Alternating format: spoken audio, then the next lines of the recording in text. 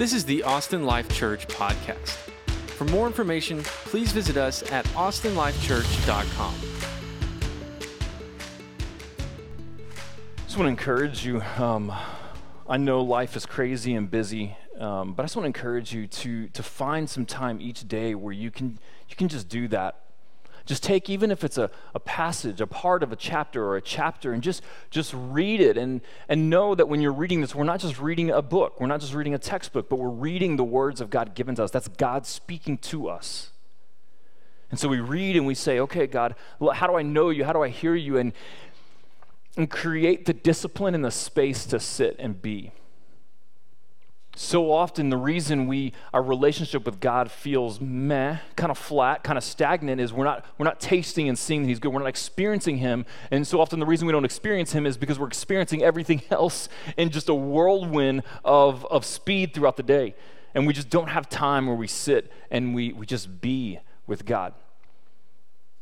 And so I want to encourage you just to, even if right now you're like, okay, I'm in, grab your phone, put it on your calendar for Monday. Like, find a time right now. That's great, and be like, all right, if it's in the morning, put that thing in there, set an alarm. If it's midday, right, whatever it is, just find some time and some space to be in the presence of God and take that step of faith, trusting that there's no greater thing we can do. Right? That it's greater than our jobs, it's greater than our families. It'll actually make us better at our jobs, better with our families, because we are becoming more like Jesus. And so just encourage you to take that time, spend that time with Him, and just to create that discipline. That's not Mark 16, which is where we are today in our sermon, but we're here more than just a sermon. We actually want to engage with God, and so I just felt like God was inviting us to be in His presence and to slow down and listen for Him. So Mark chapter 16 is where we are going to be. We're going to wrap up the book of Mark. Next week, Stephen will kind of give us a recap summary of the book of Mark, and then the week after that, August 7th will be our first Sunday in our new building, the new facility, the Boy Scout building at something 35 in Parmer. I don't even know the address. I just know it's 35 in Parmer. But it's the only thing, if you search Boy Scouts of America, it's the only thing in the area that's going to pull up. So we'll be there next August 7th will be our first Sunday. And we're going to start then, I believe, just a small little series on trust. I think God's been really impressing me on what is faith, what is trust, and how does it play itself out in our lives. How do we trust? Like, what do we trust? How do we trust? And then after that, we're going to do, I think, a 3-part series just on what has God called us to as a church, loving God, loving others, and leading people to the fullness of life in Jesus. And then, assuming God doesn't change anything, we'll begin going through the book of Ruth after that, which should be, I think, 4 weeks. It's a narrative, 4 chapters, so we should hit a chapter a week.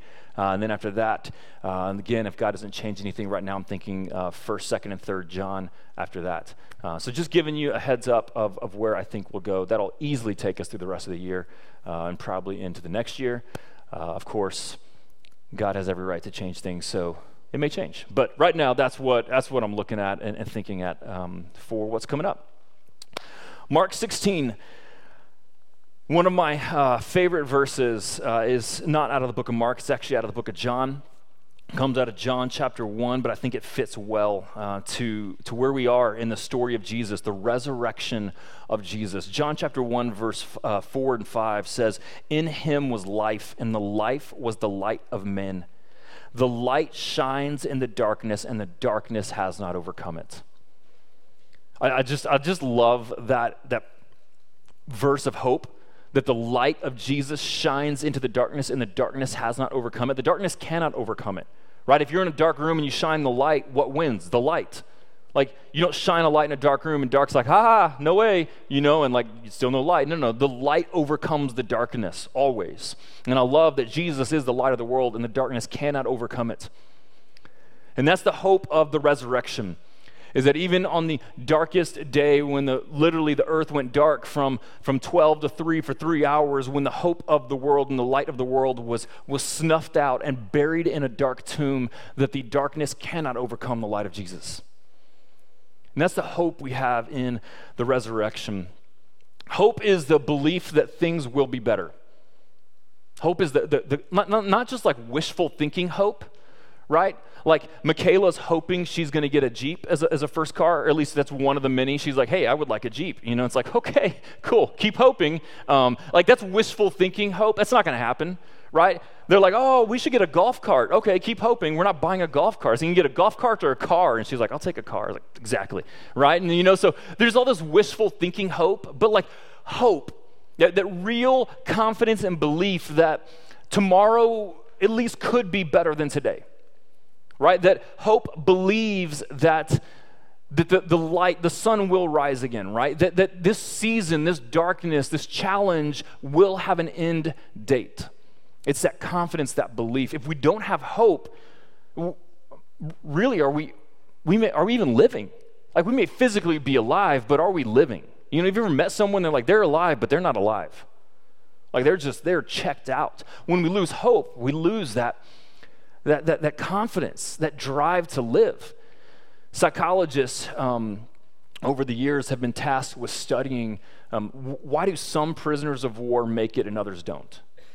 You know, they're trying to teach those in the military, like, okay, if you're captured, here's what you do. Like, here's how you survive. Because in some, prisoner of war camps, under the same circumstances, same situations, the same, challenges, some make it and some don't.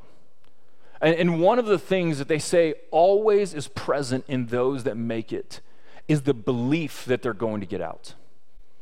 Like they don't deny the reality that they're in. It's not like this wishful thinking hope, like, oh man, tomorrow it's just going to all be over, right? They embrace the reality, but they hold on to this confidence, this real belief that this season will end. They're going to make it out. And they would say, man, for our brothers that lost that hope, they just really lost the will to fight, the drive to press on, and it was only a matter of time before their physical health took a toll, they got sick, they just gave up, and they didn't make it. But for those who survive something like that, there's hope. Always hope. I believe we're going to make it and to get out. If hope is dead, again, we may physically be alive, but we're really dead. We're not living. If you have no hope that tomorrow could be better than today, what's the point of facing tomorrow? Am I right? If we have no hope, no confidence, it's only a matter of time. Today we reach the climax of Jesus, the story of Jesus, perhaps the whole climax of the Bible, the resurrection of Jesus Christ. Paul tells the Corinthians, if Jesus didn't rise from the dead, we have no hope. If Jesus didn't rise from the dead, our faith is in vain. If Jesus didn't rise from the dead, we're the most to be pitied. Right? If Jesus didn't rise from the dead, I will be the first one to shut this down and sleep in on Sundays. Right? Like I'm the first one in, and I'll figure something else out, right? So if Mark 16 doesn't happen, if Jesus doesn't rise from the dead, then go ahead and toss it, be done. Right? What's the point of following Jesus if he's still dead? This is the pinnacle. It's everything. But if Jesus rises from the dead, if Jesus is alive today, as the Bible says, then here's the thing too. You and I have to answer to that. Like we have to give a response to that. And even if the response is indifference, that is a response. But if Jesus is alive today, right here, you and me, don't think about, oh man, them there and there. Like you and me here today, we have to respond to the fact that this man lived, died, was buried, and is alive today. What do we do with that? What does that mean for us? The resurrection is the pinnacle of everything. It changes everything. Our faith rises and falls on this. If this does not happen, move on. But if Jesus is alive, which I believe he is, it affects us here now today. We can't just passively act like it didn't, it's whatever. We have to respond to that. So Mark 16, let's look at it, verse 1. When the Sabbath was passed, so remember, the Sabbath for a Jewish culture was a Saturday. Sundown on Friday to sundown on Saturday. Right? So when the Sabbath has passed, that is when it's now dark Saturday night through all of the day Sunday until the sun goes down again, right? So when the Sabbath is past, Mary Magdalene, Mary the mother of James, and Salome brought spices so that they might go and anoint him, right? So this is sometime Sunday morning. And very early on the first day of the week, when the sun had risen, they went to the tomb. And they were saying to one another, "Who will roll away the stone for us from the entrance of the tomb?" And looking up, they saw that the stone had been rolled back. It was very large. Thank you, Mark. Great commentary. Sometimes it's just, I just love the different styles you get. The stone was rolled away. It was large. Okay, cool. And entering the tomb, they saw a young man sitting on the right side, dressed in a white robe, and they were alarmed. And he said to them, "Do not be alarmed." Let's stop there. The ladies roll up to the tomb to anoint Jesus, and there's a man dressed in white sitting off to the side. Matthew says it was an angel of God who's actually sitting on the stone, right? Like just total power move, sitting on the stone, and that they are alarmed. This word, when we read this, it just kind of lacks the punch, right? We think alarmed, like I walk around a corner and sometimes I'm like, whoa, and it's like, oh gosh, like that alarmed me, that frightened me. But this word alarmed, and you see it in Matthew and Luke, it's a deep, like down to the soul terror. Like they are in shock and fear and awe. They're frozen, their heart's pounding, right? Their skin is tingling. Like they are absolutely petrified from the inside to the out.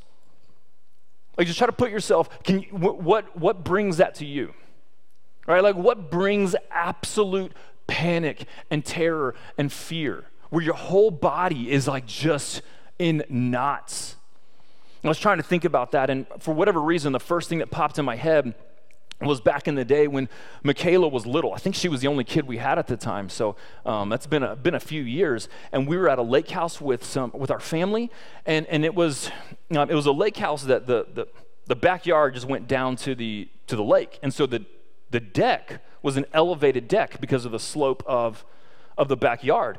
And it was wood steps, 15 or so stairs. And I don't know what, like, rookie parent, just this should tell you everything, babies are durable, man. They are just straight durable. It's incredible, right? And so I'm sitting there drinking coffee on the deck, and I see little Michaela. She couldn't have been 2 even, I don't know. And she's just like toddling along, and I see her walking to the stairs. And I don't know why, as a parent, I'm like, she's gonna stop. I mean, come on, right? Apparently they didn't realize yet at that age gravity and stairs and like your legs don't make it to the next one. And so literally I just watch her go, and then poof, she's gone. Like I'm sitting there, and it's slow motion. And and 1 second she's there, and the next second my less than 2-year-old daughter has plummeted easily 20 feet down these wooden steps. And I mean, like my heart is pounding, my stomach immediately tenses, because in one sense, there's nothing scarier than the helplessness you feel in seeing your child hurt or struggle, or like where you're like, I can't, what, like it's just rips everything out of you. So I run over there, and thankfully she had rolled down a couple and like fallen in between the stairs and was dangling like with this one vertical post, like her arm was caught there and the other one was on the stairs, and she was just like hanging there. And so I grab her, and I mean, look at her. She's great. She's made it through her freshman year in high school. I mean, come on, everything's fantastic now. Way to go. Yes. Way to, I feel like we should be clapping for the parents here, No? Okay, thank you, Molly. But I just remember that feeling of like, I really expected to get around the corner and see her lifeless on the ground. Like, there's no way if she falls the whole way. I'm just like, it was petrifying. Maybe you felt it with a car wreck, like a close call, like you're just so close and your legs are shaking and your whole, like, this is what the Greek word is describing: absolute terror. Their body is shutting down. They're frozen. They are just overwhelmed from the outside through the inside. Everything about them is terrified about this scene. Why? Why are they so afraid? Let's put ourselves in their shoes. Verse 1 says, when the Sabbath had passed, that they got spices so that they might go and anoint him. That they might go and anoint Jesus. They get these spices to come and really prepare and to put on his body so that his dead body is not decaying as quickly, so that it doesn't smell and reek, so that when visitors come, there's not this awful smell coming out of a body that is decaying. The reason I'm telling you this is that these witnesses of the life and death of Jesus completely expected to find a dead body. Jesus was dead. You don't go and anoint a living body that, you know, like you're going, this is a funeral, this is a graveside preparation. It's an act of love and adoration to someone who is buried and dead. Right, so they are expecting Jesus to be dead. And so in addition to the fact that they're grieving the loss of someone they loved, they're also walking to this grave with their hope completely crushed. Because Jesus had come in and said, hey, follow me. Jesus had come in and asked them to give up everything and follow him, that he was bringing in a new kingdom, that he was bringing in a new way of life, that he was bringing in abundant life. And so these women and the disciples literally gave up everything and put all of their eggs in the basket of Jesus. Right? They took all of their retirement and they put it under Jesus. They took all of their present, income and they put it under Jesus. They put all of their family relationships, their friendships, and it was all under Jesus. Literally, their entire life was invested in this man. Their hope and dreams were tied up in what Jesus said, and now Jesus was dead. Their hope for a future is gone. Their hope for eternal life is gone because life is dead. Their hope for a better day is crushed. And so now they're in that place of complete hopelessness. Can you remember a time where you felt hopeless? Like really hopeless? Like you applied for the job again and nothing. And you're just dejected. What is it about me? I can't even pay my bills anymore. How am I going to survive? You've been trying and trying and trying to have a baby, and then when you get pregnant, you miscarry. You're just hopeless, defeated. What do you do about that? You can't just put together some formula and fix that. You invested your whole life in a career, and then the company folds and you got nothing. You up and move to this town with someone that you love because you got a future together, and then that person leaves. Like, what is it for you? Can you remember a time where you just felt hopeless? Because in those moments, man, life, it just gets dimmer and darker, and it's hard to press on. It leaves you in a vulnerable place. Fear and anxiety and insecurity and doubt and worry, and those are all close relatives to hopelessness. Right? Can you relate to this? I mean, I've talked many times of, man, we had dreams of how this was going to happen when we would plant Austin Life Church. And man, I wrote this like story out in my head of what it was going to look like. And the story looks absolutely nothing like that. Like just completely, it's like I was writing in English and the story is in Latin. Like it was just completely different. And I have felt many times of hopelessness. And those are the nights, those are the seasons when I'm most tempted to just throw in the towel and just say, forget it. Nothing's happening. It's not going the way we thought. Our family's struggling. Let's just forget it. Right? When you're hopeless, when you've put your hopes and dreams in something and it's fallen apart, man, it's crushing. And fear and anxiety, and insecurity, man, it all comes in together, right? And so these women are coming to the tomb, not only grieving, like a real grief the loss of someone that they loved, but also their hopes were tied up to this person. And now he's gone. Everything they were dreaming for, dead and buried. Right? Can you start to imagine and feel the hopelessness and just the angst they were probably experiencing? And that's before they get to a scene that's like out of the Avengers or something.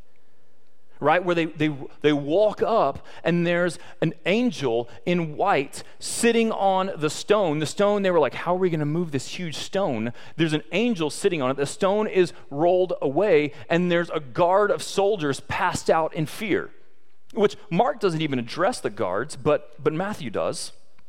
Right? Matthew, it says in verse 27, or chapter 27, after Jesus was buried, the religious leaders were afraid that his disciples were going to come in and steal the body because Jesus had prophesied about rising from the dead 3 days later. And so the religious leaders go to Pilate and they're like, hey, Pilate, bro, we cannot have this Jesus guy missing from the tomb. If Jesus goes missing, like your career falls apart, our influence falls apart. This Jesus guy must stay in the tomb. And so Pilate says, you're right, do whatever you need to do to secure the tomb.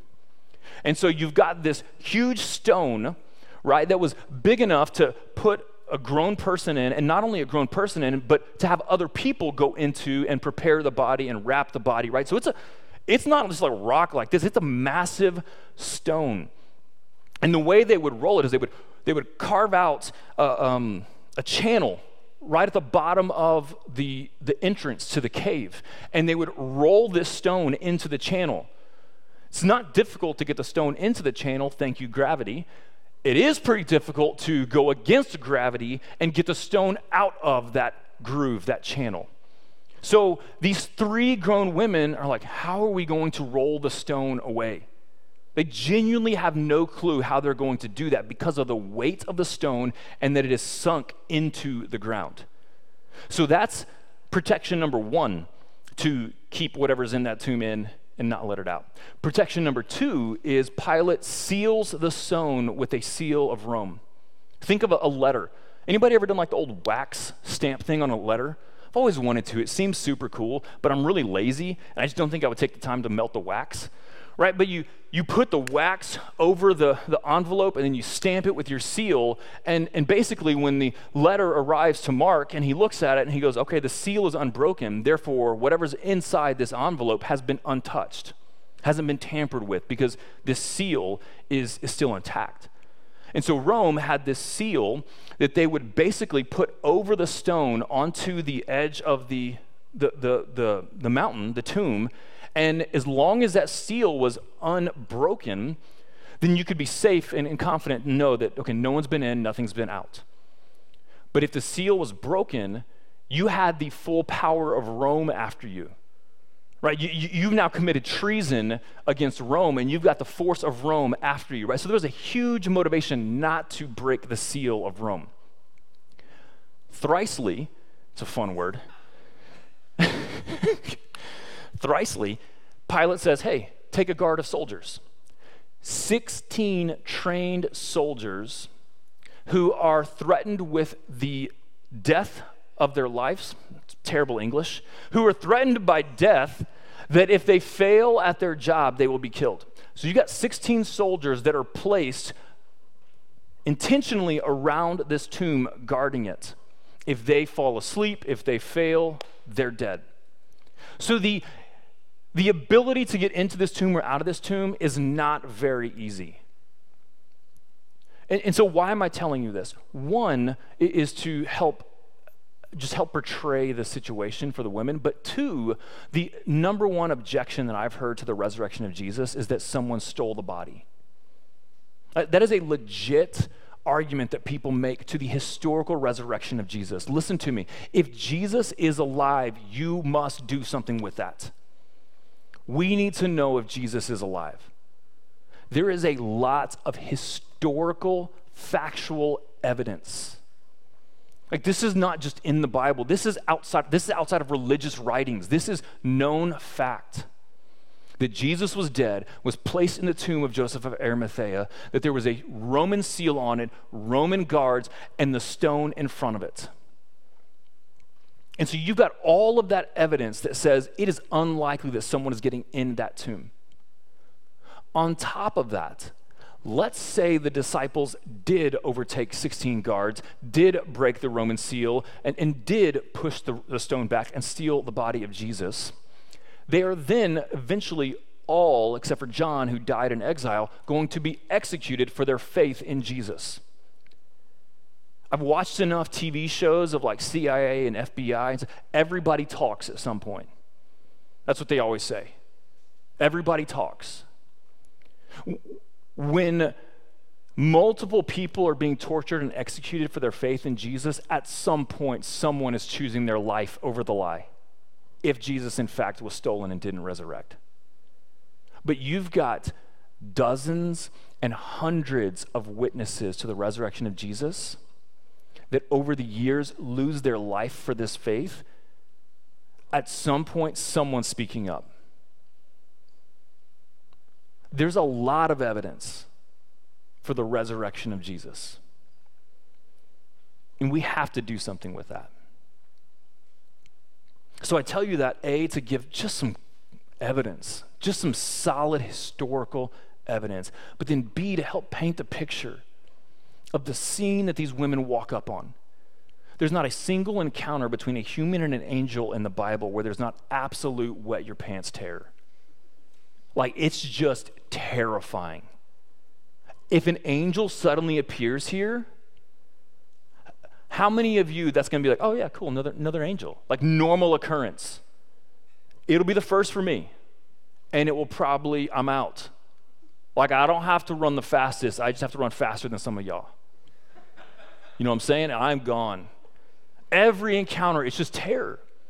And you got this angel power move sitting on the stone, 16 guards passed out in terror and fear, right? The seal is now broken. There's a lot of fear with this scene, on top of the grief and the hopelessness they're feeling. And then the angel has the audacity to not just encourage, but command, do not be afraid. You walked up here hopeless and defeated and discouraged. And I will tell you, when I'm hopeless and defeated, fear is like, oh yeah, I'm afraid of everything. I don't want to try anything. I don't want to risk anything. I don't want to put myself out there. And he's like, hey, don't be afraid. Excuse me? Easy for you, Mr. Angel. How does he say, don't be afraid? What is his argument? What is this angel's confidence that he can command these people, that he can command us, don't be afraid? Verse 6 says, do not be afraid. Why? Because you seek Jesus of Nazareth, who was in fact crucified. He is risen. He's not here. See the place where they laid him?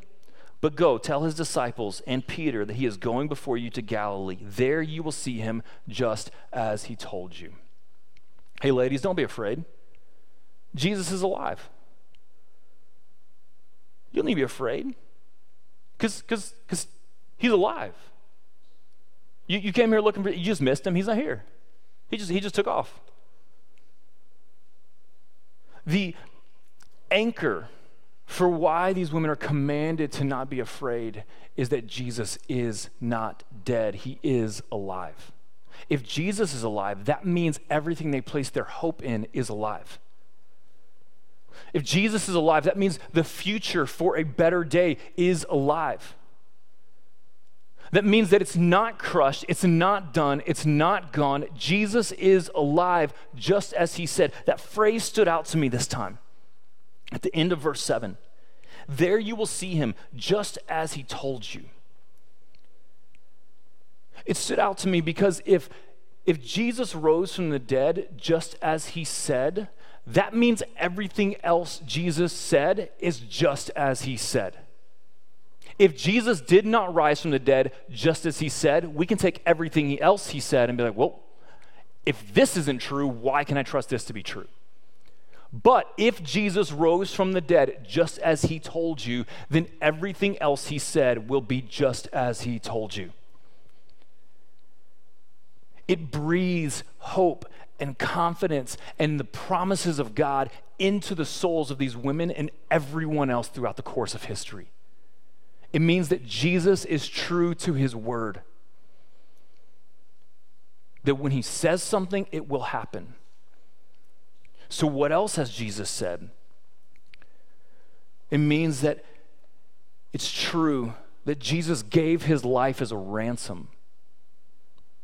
He says in Mark 10 that he didn't come to be served, but to serve and to give his life as a ransom. If it's true that Jesus rose from the dead, just as he said, then it's true that he gave his life as a ransom, just as he said.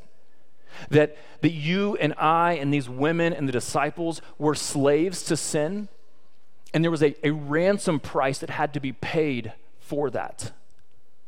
There was a punishment that had to be paid, a debt that was owed. Jesus paid that debt for them. That's what he said in Mark 10. And it's true that he did just as he said. That our sins are forgiven on the cross of Jesus. If Jesus rose from the dead just as he said, then it also means that there is eternal life for those who trust in him, just as he said.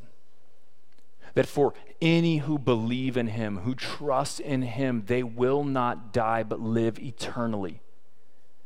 If it's true that he rose from the dead, just as he said, then it is true that he comes to bring eternal life, just as he said.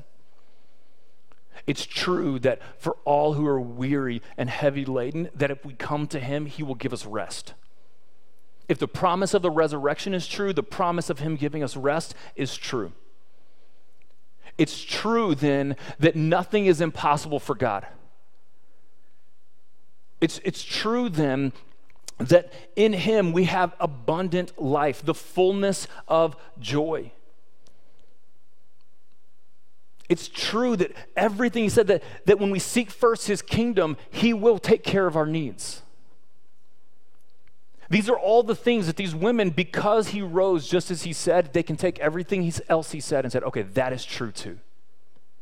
I don't have to fear because Jesus said he is with me, therefore that's true, I don't have to fear. That the entire word of God we can take and trust and believe just as he said. And listen, that changes everything. So what does that mean for me and you? At some point, we have to take this and now apply it to our lives. You and me will have to answer to God for what he said to us. I don't have to answer for you. You have to answer to God for you. And he's proven to us his love by the cross.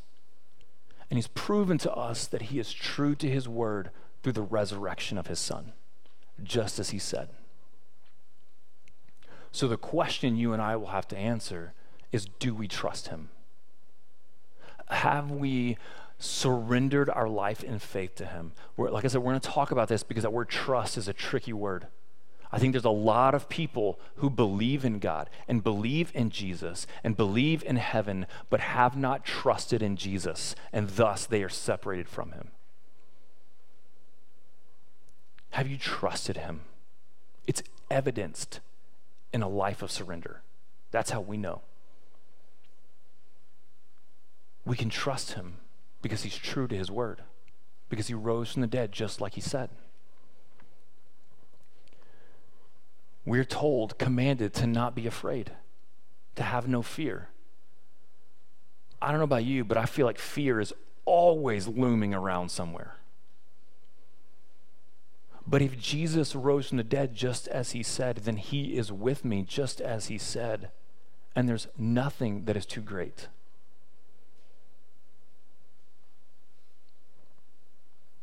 Today, we're not overcome by our sin. There is no sin that is too great for us, because Jesus has said that he will give us his Spirit to help us walk in truth and obedience. And if Jesus rose from the dead just as he said, then he has given us his Spirit just as he said, and we are not defeated and overcome by our temptations or our habits or what haunts us from the past. if Jesus rose just as he said, then he has come to bring you abundant life just as he said. Now that may not mean circumstances look different, but that does mean that there is life within bad circumstances, that there's joy within those circumstances.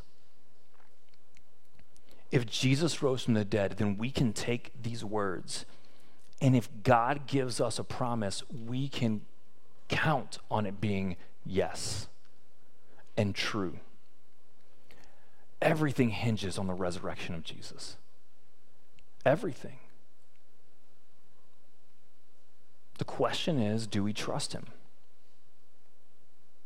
Do we trust him?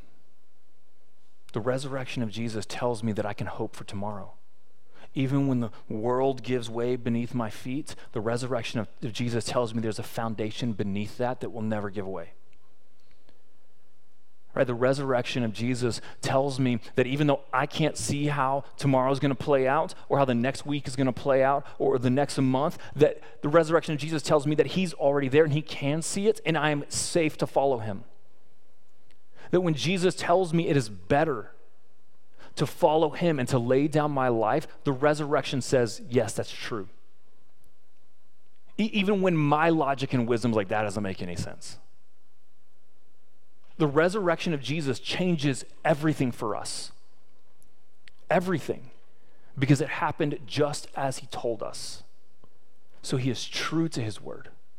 We can trust him and give our lives to him. And it is good and worth it.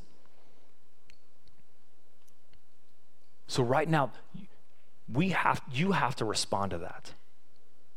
Which is what you see in the rest of Mark, is the response to the resurrection of Jesus. Now, I want to note out, I don't know if your Bible says this, but mine does. It says some of the earliest manuscripts do not include verses 9 through 20.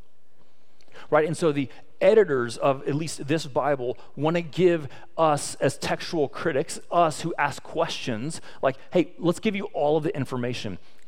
A lot of the earliest manuscripts do not include these verses. And so there's a lot of people who say, okay, then I'm not going to include those. The upside is you don't find anything in the verses 9 through 20 that you don't also either see in Matthew, Luke, or John. So there's no heresy here. There's no like, well, this changes the scripture. No. In Matthew, Luke, and John, you see doubt. You see that Jesus appears to the disciples, the two disciples on the road to Emmaus. You see the great commission given, that our response is to receive it and to go and share with others that Jesus is alive, and that changes everything. And so we're not going to teach through these verses because I want to be fair to that. I want to say, okay, some of the earliest manuscripts don't include this, but at the same time, I would have no hesitation with reading it and going, well, this is true. Why? Because Matthew says it too.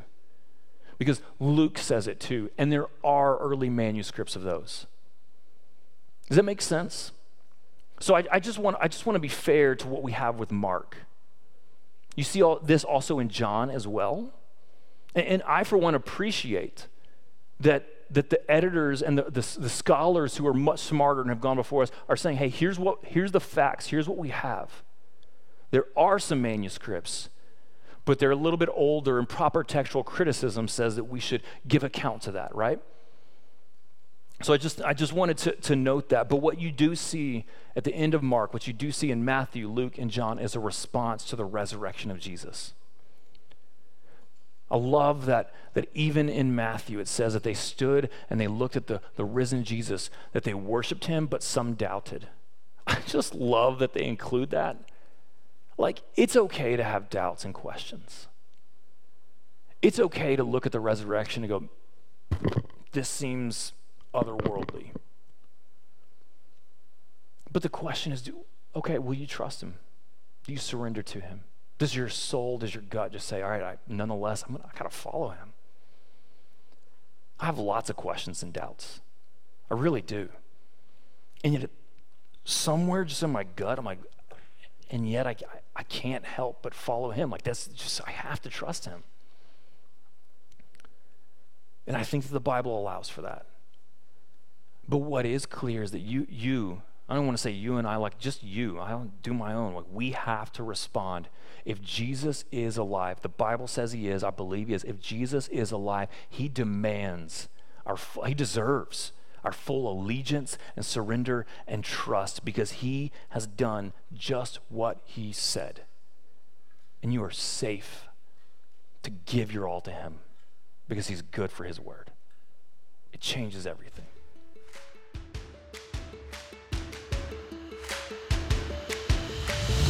Thanks for tuning in to the Austin Life Church podcast. To help support us, please take a second to rate and review us on iTunes and visit us at austinlifechurch.com.